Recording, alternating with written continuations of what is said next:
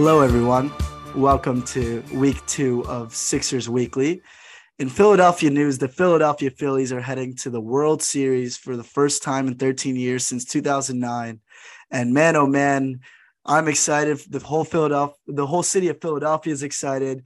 I know, hopefully Raji's excited. We all know he's a huge baseball fan. So the whole city, everyone, were just super hyped.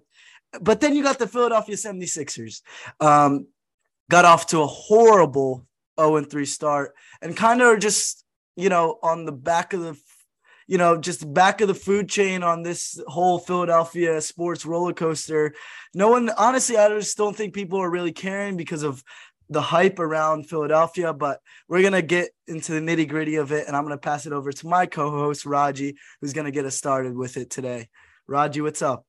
Yeah, they got me watching baseball, bro. Go Phillies. We'll get there in a second. As for the Sixers, yeah, they've been the Debbie Downers, but I do think that the cherry on top of this Philadelphia roller coaster, if it were to happen, would be the firing of Doc Rivers. Would just be the good news in between all the great news. But anyway, let's get to actual nitty gritty of it. This week, Sixers are 0-3. Officially the worst team in the league by record, of course. Last week we had a game against the Celtics, prime time, game 1 of the season, lost. We came back home, the home opener. We had Giannis here. We all wanted to see us play a good game and beat them. Again, lost. That one was a little bit closer though. And then, of course, we had the easy one, the one that we all predicted would be, kind of our comeback and the time where we kind of get our feet back together after 2 really, really tough openers. Then we lose to the Spurs. So it's been ugly. Let's talk about it, man. Game 1, Harden, 35-8-7, played like a beast. Game 2, 31-8-9. We're seeing MVP Harden, basically. Now in games 1 and 2, Embiid was -13 in game 1, just played terribly. Game 2 is one of the worst games that I've seen in Embiid's entire career. Just his demeanor, his body language. He had 15 and 12 and shot 6 for 21 from the field. So it's kind of a tale of two cities here between Embiid and Harden. Yes. And then obviously the Spurs game, Embiid did come back, 40 points, 13 rebounds. And then Harden shot 4 for 18, 12, 9 and 12. So not a terrible game, but that's the summary of the games this week. What are you thinking? I mean, what's going on? I mean, isn't it obvious, Raji? Isn't it clearly the obvious answer that every Sixers fan is saying and has been saying, and we have been saying, that it fired Doc Rivers? I don't know what excuse you could give this man anymore. To start off, let's start off with the rotations that Doc Rivers does. And it's just, that's where, for me, it's the most frustrating thing to watch. And I know we're going to talk about it more on later in the show, but for example, you got PJ Tucker, and you mentioned this early to me, Raju, when me and you were talking about this game. PJ Tucker had almost 40 minutes against that Bucks team. Are you kidding me? Look, I get it. PJ Tucker is a starter. He's a solid role player for us, a solid starter for us. But that man should not be playing 40 minutes in a regular season game unless we're going to OT or double OT. And then we have our bench rotations, which make absolutely no sense. Why is Daniel House receiving the most minutes off the bench in these games? And he's not even giving us anything offensively or defensively. That is even the funnier part of all of it.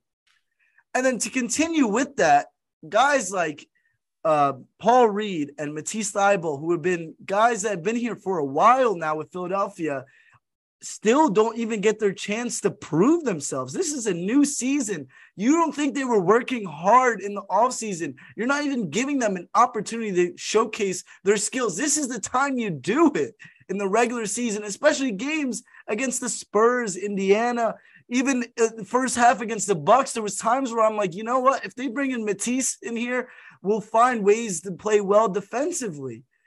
And going back to Harden, first 2 games playing outstanding, playing the way that we want him to play. And that's the way he should be playing, taking over. That game against the Bucks, that final possession with Harden, I very much disliked.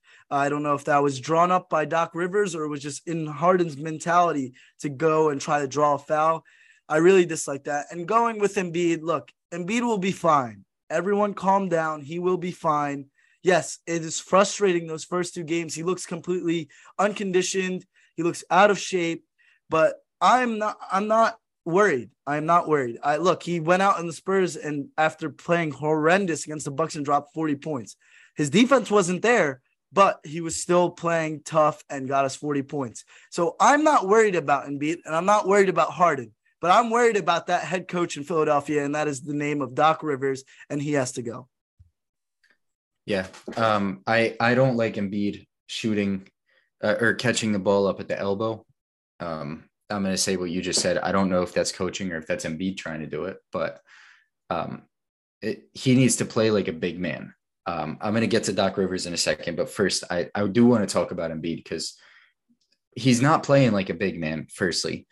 Secondly, we're giving you this team, right? You're the golden boy. You were the golden boy of all Philadelphia sports until Bryce Harper hit that shot last night, to be honest. You can't have your shoulders down and look like you don't want to be there in the fourth quarter of a close game against the Bucks. You can't do that. I don't care how badly you're playing. I don't care how badly the team's playing, how frustrated you are. You got to keep your head up for everybody else. So that's the second thing. I really don't like his demeanor. Third, I do agree with you that he'll be okay. He's very, very out of shape and it's showing. He's exhausted out there. And so I think that just needs to get sorted out. Now, let me make my case for Doc Rivers real quick. James Harden, the first 2 points, scored 35 points and 31 points. Embiid had a terrible game. In the third game, Embiid puts up 40 and 13. James Harden has a terrible game. Okay.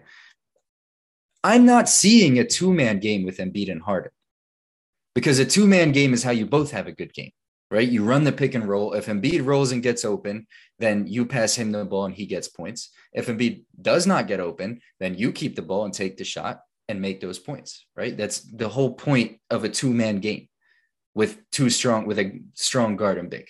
Okay. Not happening.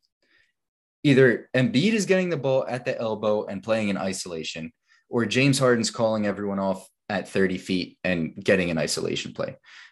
Harris isn't touching the ball. Maxi's not touching the ball. PJ's not supposed to touch the ball, so that's fine. But whoever else is going in there is also not touching the ball. So you just have these guys basically just running isolation plays. And we're not the Boston Celtics, right? We don't have 2 perimeter guys who play ISO. Next point. Daniel House Jr. is averaging 18 minutes a game and averaging 2.3 points. Matisse Thybulle is averaging 1 minute per game. Paul Reed is averaging 5 minutes per game. DeMarre Carroll is averaging 7 minutes per game. PJ Tucker can barely stand on his damn legs anymore. Like it's literally just looking at the facts of what is going on the court without even watching the games. You can see that this man is not a good coach. Now, when you watch the games, it becomes much, much, much, much, much more clear. But there's nothing I can really explain to you there. I hope you guys do watch the games when the Phillies are not on, I guess. Yeah. Either way, yes. Do you see us fixing this? How do we go about doing that? The only way to fix this is firing this asshole at this point. There is no other way. Like there is, look, Doc Rivers. All right. Let me change my question. In the long run here, if Doc Rivers does get fired or does not, whatever happens, is this 0-3 terrible humiliation of a start a good or a bad thing for the team, do you think? It's obviously not a good thing. I would say it's a bad thing, but it's not something that you want to overreact on if, let's say, Doc Rivers were fired, because we have the squad to make it happen. like you said, with Embiid and Harden, should be a two-man game where they're going out and both giving you 30 every single night. Both of them. Not one game where Embiid scoring 40 and Harden scoring 12, or the other way around, Embiid scores 15 and Harden scoring 36. It shouldn't be like that. It should be a two-man game, and that's the way that they should be coached. So whether that's with Doc Rivers, hopefully it's not, or an interim head coach that comes in later on, this has to be a two-man game between James Harden and Joel Embiid. That is a way to fix it. And second of all, get Embiid down low. Someone coach him up and get in his head so he could stop taking those top of the key threes or just starting there on an offensive possession, because it's very frustrating to watch. Lately, he's been doing it way too much. I don't know if that's got to be something they need to address in between every game is how to get Embiid that ball down low. And the fact that he's not, I mean, it's like Doc Rivers is kind of becoming the scapegoat in a way, but it is Doc Rivers. I mean, at this point, like, who else do you blame it on? It's all coaching. It's just someone has to yell at him and be like, hey, look, get down low. Literally, he could body there is not one defender in this league that I could confidently say could stop Joel Embiid down low. There's not one. Not a chance. Confidently stop him down low. There's not one. So get your ass down low and post up. That is what you are good at. That's what you're best at. Yes, you are a good shooter. You are above average outside shooter. I will give you that. But I hate when you're starting possessions at the top of the key. I was going nuts watching that Bucks game because I felt like he was Steph Curry just standing at the 3-point line the whole time. Yeah, I mean, to be fair, some of them you can tell are Embiid. You can see him starting down low and then pushing himself further out, or letting the defense push him out. But what drives me crazy is when I see a play like a set being run by the team and you see Embiid come out to the perimeter, to the elbow to catch the ball. That's what drives me crazy, because if nothing else, you definitely shouldn't be running plays for Embiid to do that. But I disagree with you. I think this will be a good thing in the long run. I hope that this is what gets Doc Rivers fired. And as a Sixers fan, I should never say this, but I don't care how many games we lose until that happens, or how many games it takes until that happens. But I think either way, either Doc gets fired from this, which is a good result, or it whips us into shape early in the season, which is a good result, instead of us having this slump post All-Star game when we're fighting for seeding and stuff like that. So this week we have 5 games. Indiana tonight, Miles Turner's out, so we should see Embiid have a good game. Then we play Toronto twice, Wednesday and Friday. In Toronto. In Toronto. Then we play in Chicago on Saturday, in Washington on Sunday. So all away games, 4 games straight, 2 against Toronto, and then back-to-back Chicago and Washington. I think good news is none of these teams are really that good. Bad news is Embiid doesn't play well in Toronto. Embiid doesn't play well on back-to-backs. 5 games this week, and no one in Philly is going to watch any of the 3 on the tail end because they're all during Phillies games. Yeah, no, that is a tough, to be honest. Yeah, they're not that good teams, but that's a tough schedule. Like you said, we suck in Toronto. Yes, we did beat them last series, and we did have that Embiid game winner in Toronto, but we struggle in Toronto. It feels like Nick Nurse always has our number. So we probably split one. I'd say we win one in Toronto, lose the other. Indy should be a guaranteed win. I mean, I said that with San Antonio, but who knows at this point? Then Chicago's solid, little bit overrated squad, but they're solid. And they're both away games. And at Washington, I feel like the past few years, we have struggled playing in Washington. So we'll see. I can't even predict. Probably going to go in that 4-game away stretch, 1-3, 2-2. No way I see us going 4-0. No way. Yeah, I think we go 3-2. I don't see us losing to Indy, especially without Miles Turner, no matter how bad we play. Washington is exceptionally bad this year, so I don't see us losing to them, no matter how bad we play. And then in those Toronto and Chicago games, I think we sneak one out. Like you said, maybe split in Toronto. So I'm going to go 3-2 this week. Not great, not bad. So sorry about all the depression on this episode.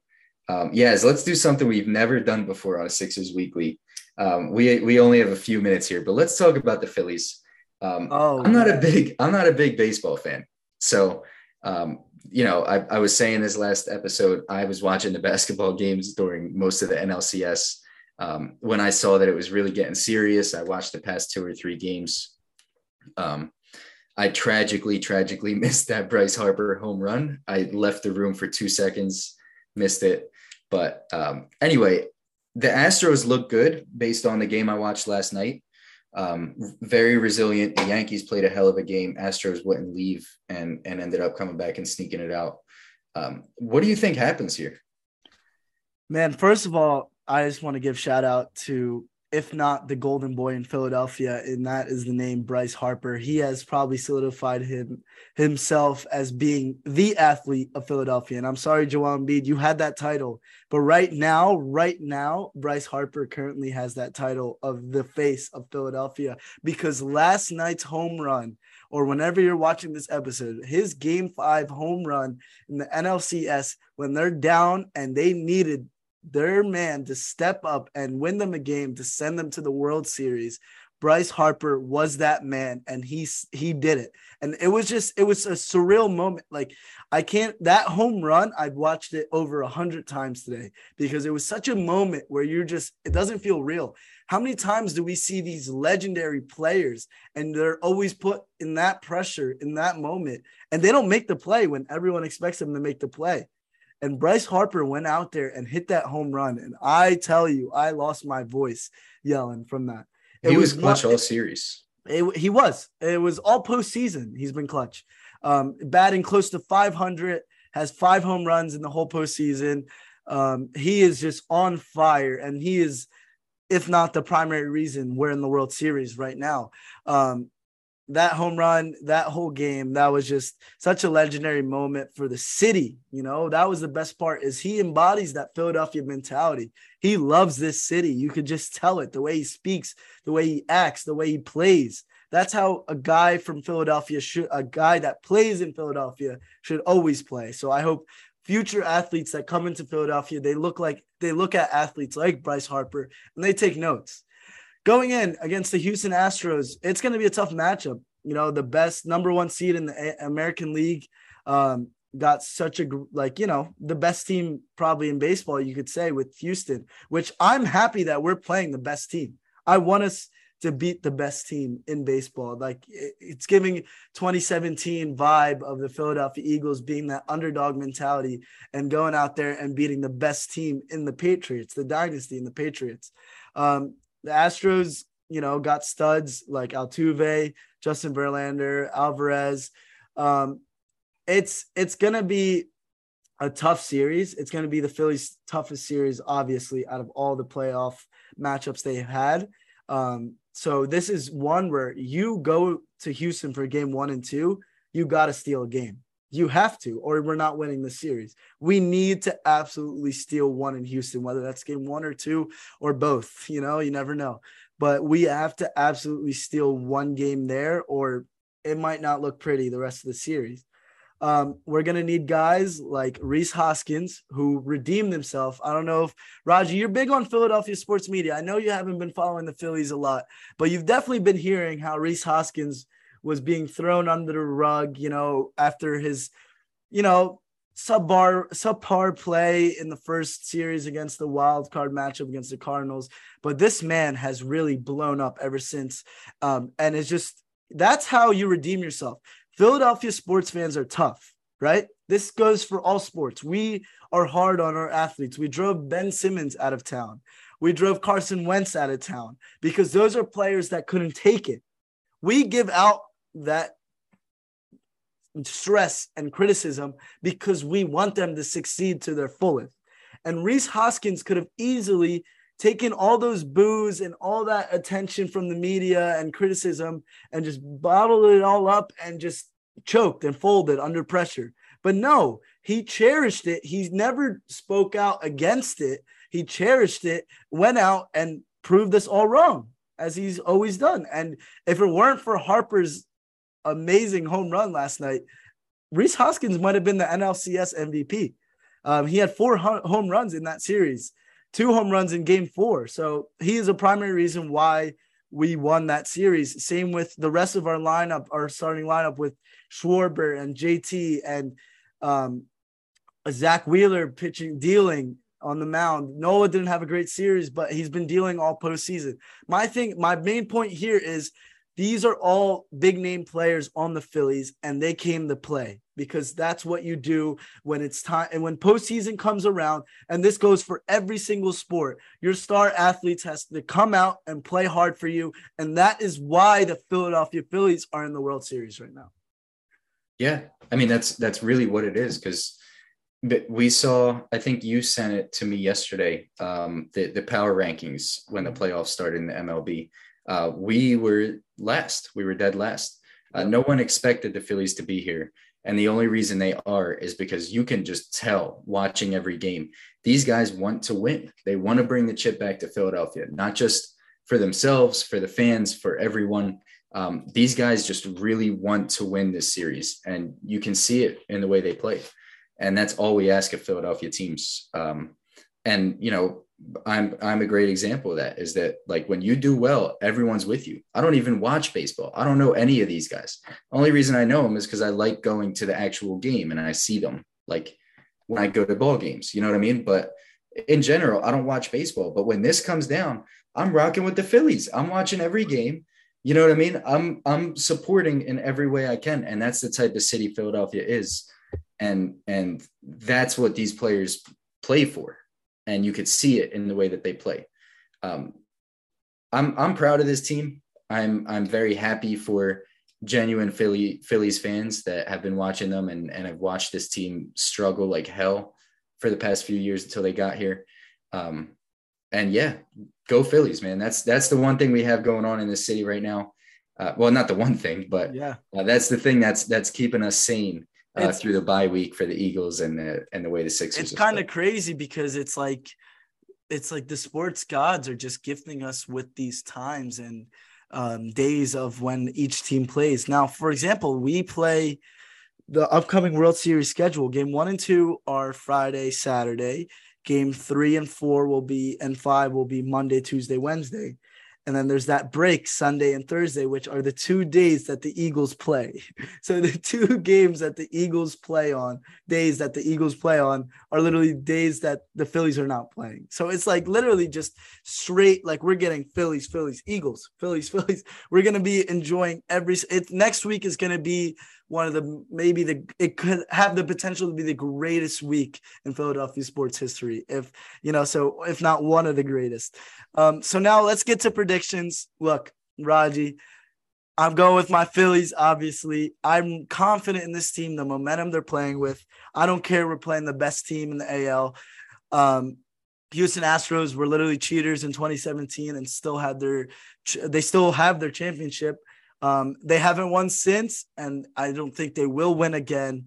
And I'm going Phillies in 5. I say we steal one in Houston, and then we win it out in Philly exactly the way the NLCS went, because there is no way on planet Earth I see us losing in Citizens Bank Park with that crowd and our city behind their back. Phillies in 5 is a crazy prediction, considering how good the Astros are. I'm confident. I hate cheating in sports. I think that the Astros definitely should have had their chip taken away. I hate the Houston Astros. I'm going to be cheering for the Phillies. I don't know enough about baseball to even make a prediction. That would be disrespectful to everybody listening.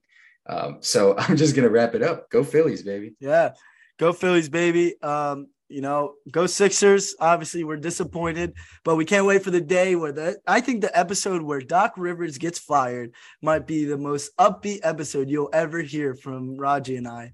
I think that will literally have music in the background. You might hear us dancing in the background. We might be drunk. We might be taking shots just for celebratory shots. Might get our whole fantasy basketball crew in here celebrating with us.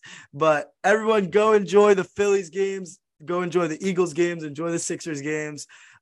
Signing off. We'll see you guys next week.